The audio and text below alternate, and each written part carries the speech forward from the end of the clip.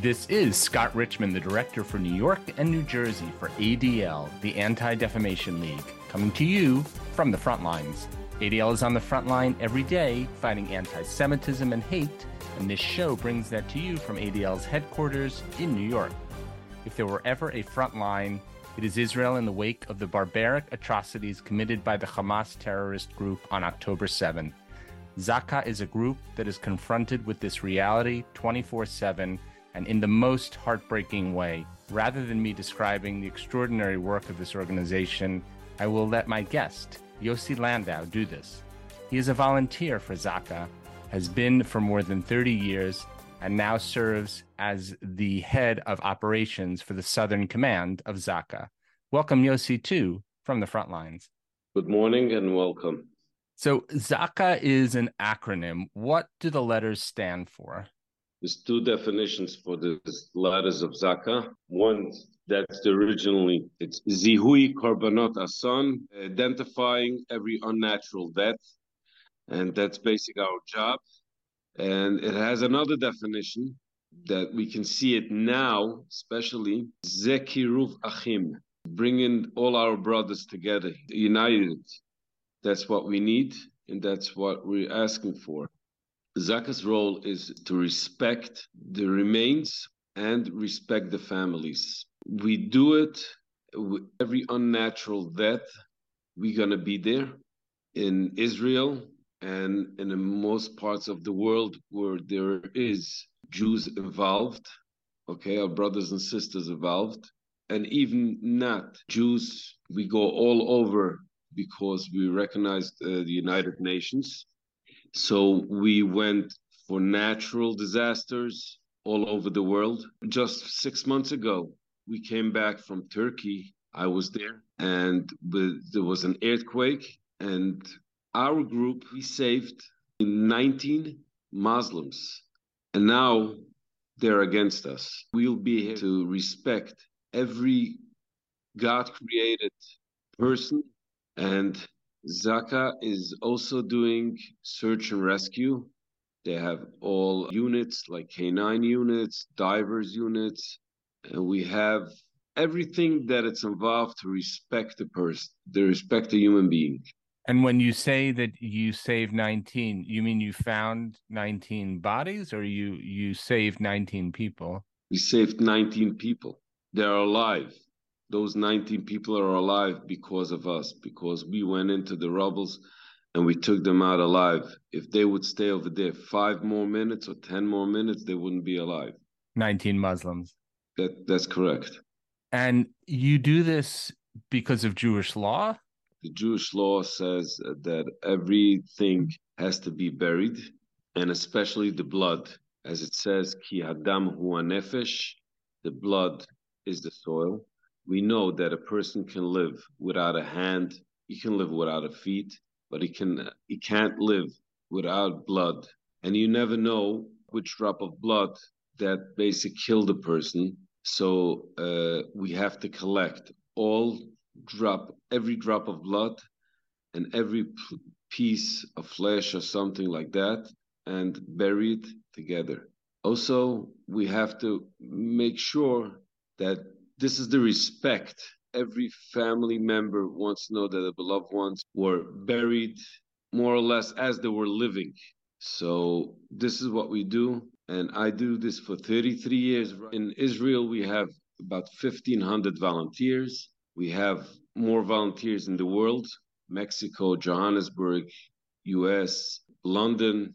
We have all over trained volunteers. And we make sure that every Jew in every place in the world, if something happens to him, God forbid, we will make sure that he's going to come to Kever Yisrael, he's going to be buried, and he's going to get the full respect. Or since October 7th, you came face to face with really the most difficult but urgent of tasks, making sure that the bodies of the victims of October 7th are identified so that the families have closure. Tell us about this most difficult of tasks. Simchat Torah, October 7th, there was supposed to be a happy day, a day that to join with the families, everybody. And 6:30 in the morning, I live in Ashdod, that we use the missiles. Every couple of months, we get some missiles. And I had my family with me in my house, married children, grandchildren. And when the alarm 6:30 went off, they all ran to the shelter. So the first thing, I get dressed, I go down, take my equipment, and listen and try to verify if there was any place that a missile hit and to go out to help. Then I'm starting to get in the radio all kind of reports that this missile attack is basic in a cover up for the big invasion of the Hamas terrorists that they did in Israel from the south. And then we starting to get more and more reports. I'm waiting for an okay to leave my house and to go. 10 o'clock in the morning, I received from the police commander. He called me up. I was at shul, and he told me, Yossi, you're coming now. Get into your car. You're coming out to the road. Bring with you a load of body bags and equipment. That's all what he told me. I called up two more volunteers. I met my son while running home from shul, and I told him, just tell him the house that I will not be back. I don't know when I'm going to be back, but you continue with your holiday schedule as normal. We went out going to Sderot. We had to pass in the south. It's called Yad Mordechai, Zikim. What we saw over there, we still didn't know what's the next level, but for us, seeing I have to maneuver my car between bodies and soldiers uh, fighting, shooting, and there was still a lot of terrorists on the road, very dangerous. The army closed the road completely, but when they saw me, they told me, you can go. I arrived to Sderot. That was our first stop. When we arrived to Sderot, so the first thing that we had to do is trying to save lives. That's our first mission. We are all EMTs, so we have to save lives. We're going around and you see every place, every corner, you see cars, people, dead people, people on the road, on the street, children, adults. You go one place only, you see 12 people on one spot. They're all dead, but you're looking for any sign of life. And finally, thank God, we saw a couple of them that were still alive. We gave them first aid, stopping bleeding, put them in my car, took them to a hospital field that was open up in the entrance of Sderot, like this going back and forth. I would say I took about 15 people. I'm not sure how much still alive. 6 for sure are alive because I spoke to them only last week. So I know they're alive. The next thing that we're going is to fight. We said, forget about the bodies. There's still so much terrorists around in the city. Let's go start the fight. We all have guns and M16s and pistols, and we just started to go together with the army, together with the special police force, and to try to terminate them. We hit them, and finally, that was about 4 o'clock in the afternoon when we were sure that there is no more terrorists in the city. We weren't sure, but we didn't see them. And the only place there were terrorists was in the police department where they held hostage 10 police officers. And unfortunately, they were all killed in the end. There was 25 terrorists over there. But that was something that has been dealt with the special police force, the Yamam. Then we started to collect bodies. Okay, we used to bodies that were shot or something like that, but the quantity that we had over here, this was a shock. The most we dealt in our career, except of one, the Miron, the 45 people killed in Miron 2 years ago, almost 2 years ago. That was the only big casualties that we handled. And I say, okay, now we have to store it someplace. We can't leave it like that on the street. I spotted a truck just parked, civilian truck. I broke the lock on the doors of the truck. I said, this is going to be our storage for now. And we start to evacuate the bodies, put into that truck. In an hour or so, we're counting 67, 68 bodies. Okay, so that's it, you know. We don't have anything else. We didn't dream even that we're gonna have more work. Then we go out to the road that leaves you from Sderot and that takes you into where the festival was. And we go out on that road, we see tens, hundreds of cars parked in the middle of the road. Almost every car has a person, sometimes two, sometimes three. They were all shot and they were all dead. And a period of road that should take us 12 minutes to cross, it took for our team 7 hours. We going, our team followed by a truck and just picking up those bodies, give them the respect, put them in a body bag, and put it into the truck and get it to the morgue. We saw cars that were burned completely. There's still unidentified missing people from that festival that were burned that we can't find. And we know they were in the car. Yesterday, it's the first time in history that cars will be buried as a body because we can't find the body and we know they were there. Not only they burned the cars or they missiled it with RPG or hand grenades, they also spilled gasoline to make sure that nothing is left over from that body.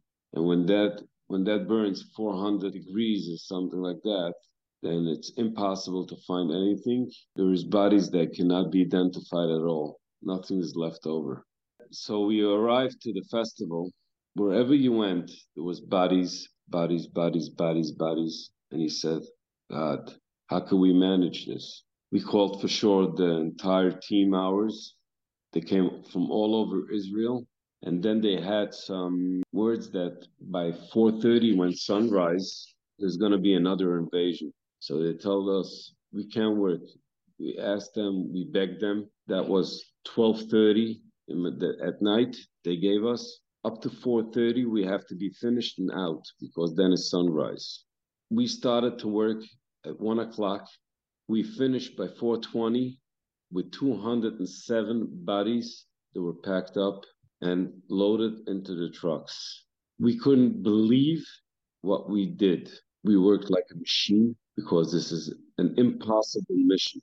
We had 21 people that were burned. They were together in a shelter room when they received 3 grenades, hand grenades, and they were all burned.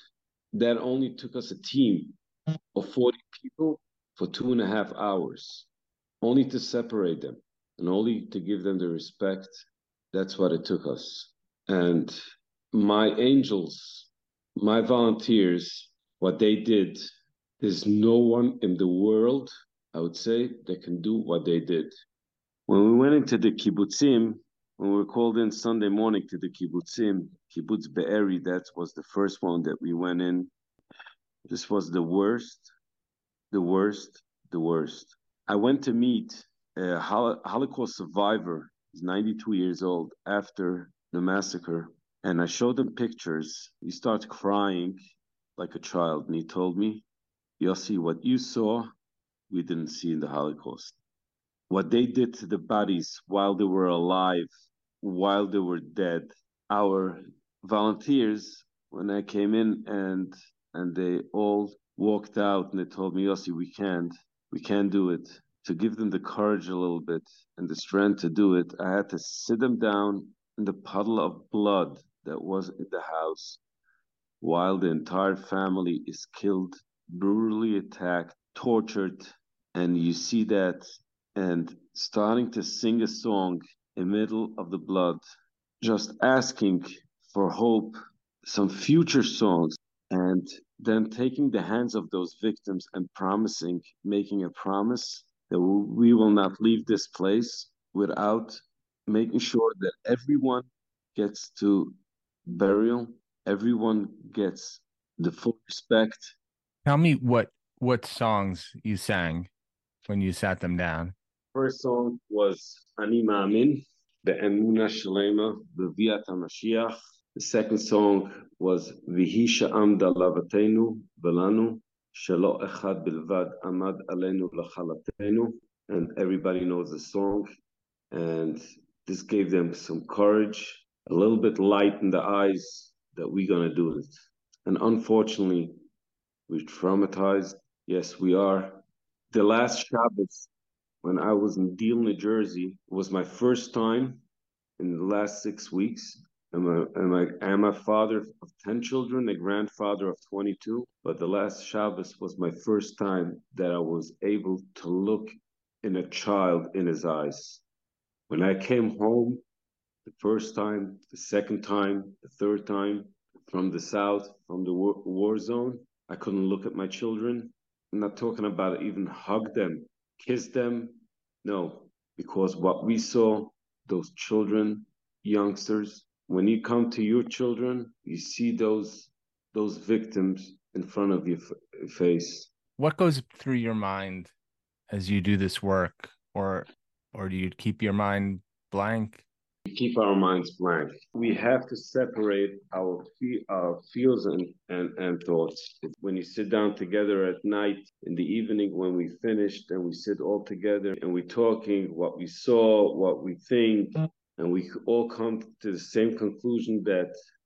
And when I said it to myself in the beginning, and I thought I will not talk about in public because everybody is going to think that something happened to me, that I got crazy. But when I thought that, and I said that these bodies are talking to me and explaining to me exactly how they were tortured and what happened to them, I thought it's only by me. But then every night that we're sitting down with our volunteers, and all of a sudden everybody starts to talk and telling you the same thing, then I know it's by all our volunteers, and that's what happens. There are people in the world who are saying that this is just part of the ongoing conflict, part of the Arab-Israeli conflict. How do you tell the world that this time is different? It's like ISIS. ISIS was condemned by the entire world. Everybody was fighting against the ISIS. You can't call them animals because animals wouldn't do the same thing. They're not a part of the Islam because the Islam would never say to do that. And the opposite, the Islam would say you're not allowed to kill children, women, and they just enjoyed to torturing, to rape, and to kill. That was their enjoyment. So they're ISIS. You've seen so much over the past few weeks. What was the most impactful moment for you? When we came into the house and we saw father and mother, hands tied to the back, on the knees, and on the opposite side of them, against them, they have two children, a girl and a boy, young, same position, hands tied to the back, and they were lying like face down. They were shot in the back, and we picked them up and we saw how they were tortured, missing body pieces, and going through your mind thinking if the parents saw how the children were tortured while they were alive for sure, and the children saw how the father and mother were tortured, and that's then at the end while they were torturing this family, they were sitting by the table and eating a meal, the meal of this holiday of the Shabbat meal for those family. They were eating over there. There have been many conspiracy theories swirling around that there's no proof of the worst atrocities committed by Hamas, such as raping of women or beheading of babies. What is your response to that? First of all, there is proof, okay, and not all the proof we will show outside because we have to respect the families. We have to respect them, and this is the main mission. This is our nature. This is the Jewish nature. You just have to see their images. From their cameras, what they did, and you can see there's a war crime. We picked up beheaded babies and beheaded children. We picked up a pile of 20 children and minors. They were hands tied to the back and burned alive. And two piles, they were lying in two piles, 10 and 10. They even shot their own people. There was a van with, I don't know if they were Palestinians or Bedouins or they were Arabs that just went out to work that morning, 7 in a van. I approached them. They were all killed and murdered for nothing. We're not here to convince anyone. Whoever wants to deny it, that was a war crime because he didn't see the beheaded babies or rape or something. So you will never be able to convince him. It's a waste of your time. And we're not looking over here to convince, but we are looking to finish the job and to end the Hamas. There shouldn't be any Hamas member alive. What kind of training do your volunteers receive to be able to do all of this work? Oh, first of all, is to learn all the halacha. We have to do that. We have to know exactly what we're doing, what you're able to take, what you're not able to take, and then we have to see. We watch them on scene to see how they react at home, and if they're capable to do it. The main thing is the respect, to show respect.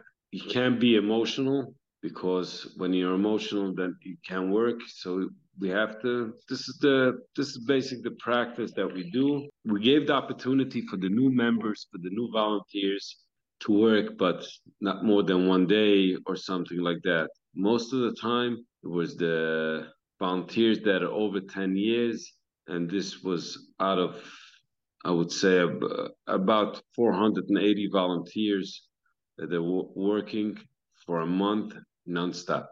Who are the volunteers? Are they all Jewish? Are they all men? No, no, most of them are men.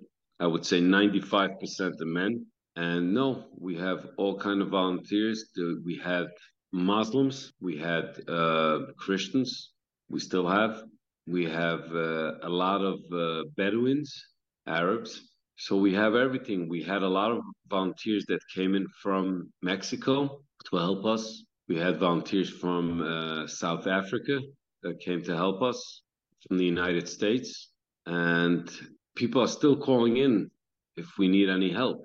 They're willing to come and help. So right now, as of now, we don't need the help from outside. We're using our people only. What's your story, Yossi? You have no accent, so I assume you made Aliyah from the United States. What's your story? I'm married. My wife is an Israeli. 35 years ago, I married, and I went to live in Israel. That was my dream. My entire family, they're all volunteering on all other. I saw that when I was raised up, I was born, that my father was in the volunteer. He was volunteering. He was of one of the first members of Atzola in New York, talking about 50 years ago. And I married off. I was a Atzola member too. And when I came to Israel, I joined Magen David Adom. And I don't know. I like to help. It's a nature. I feel for other, and it's not only me. It's my entire family. I see that, and I have a business, freight forwarding business. It's international freight forwarding. I live in Ashdod. I have offices, a couple of offices in Israel, and since 33 years ago, I joined Zaka. Was one of the founders, and since then I'm active. That's my story. I know that you found yourself at ground zero during 9/11. How did that happen? I was in New York. We had a wedding, and my family went back one day only. I stayed over here for business. And that morning, I was in Shul in Borough Park, and I received a call, first of all, from Zaka in Israel. They're telling me, Yossi, something happened. There was a crash in the World Trade Center, and we were sitting together, a couple of Atzola members. Nobody heard anything. Told them, listen, we don't know anything about it. And then a minute afterwards, the radios came out that any available members should head to Manhattan, to the World Trade Center, because a plane crashed in. We didn't know it's a terror attack. It's my uncle, my brother, my cousin. We were all volunteers. We went out to the car. While we were driving, we saw the second plane just crashing in the tower. And we knew already it's a terror attack.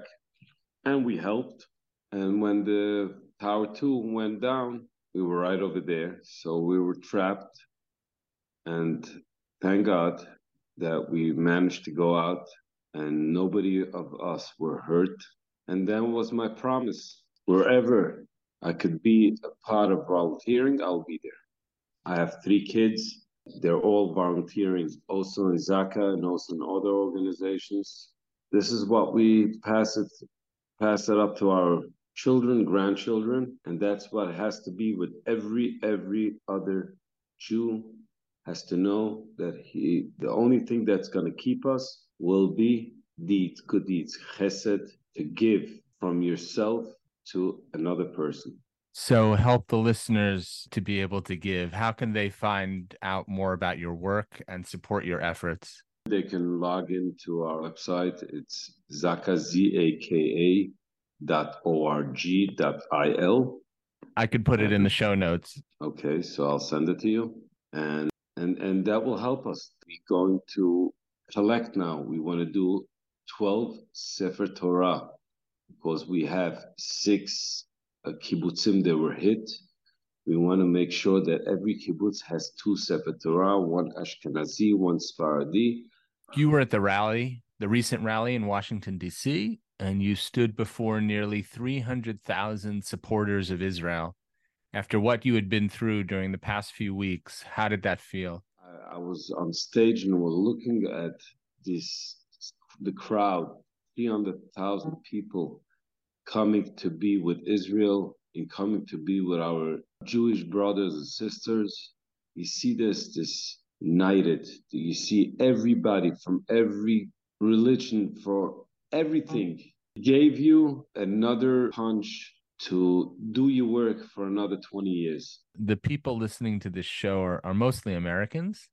They're concerned about what has happened in Israel, and they're fearful of the loss of life, that has happened not just to Israelis but to Palestinians, and what's still to come as Israel continues to rout out Hamas from the Gaza Strip.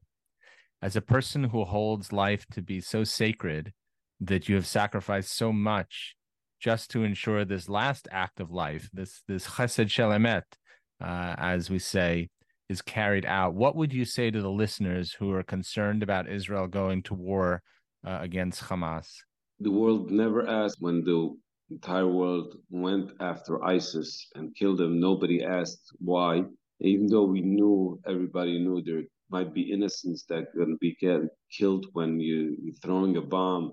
And especially when those Hamas militants are holding their own people as shields and you have no choice. Unfortunately, yes, there will be some casualties, but that's the cost of the war. Yossi, your work and the work of Zaka is truly a Kiddush Hashem, an extraordinary act in the name of God. You're a real hero and inspiration. Thank you so much for all you do. And thank you for being on this very special edition of From the Frontlines. Thank you very much. And I just want to say to everybody, we have to be united, and Am Yisrael Chai. And thank you to you, the listeners, who tuned into this From the Frontlines podcast. If you are moved by what you have heard, please share this podcast. These stories must be heard. If you are not already a subscriber, please subscribe on Apple Podcasts, SoundCloud, or on Spotify to ensure that you do not miss a show. Just search for From the Frontlines. And please engage in these important conversations throughout the week by following me on X, Threads, and Instagram. My X handle is @ScottARichman. My Instagram and Threads handle is @Scott_ADL. And our hashtag is Fighting Hate for Good.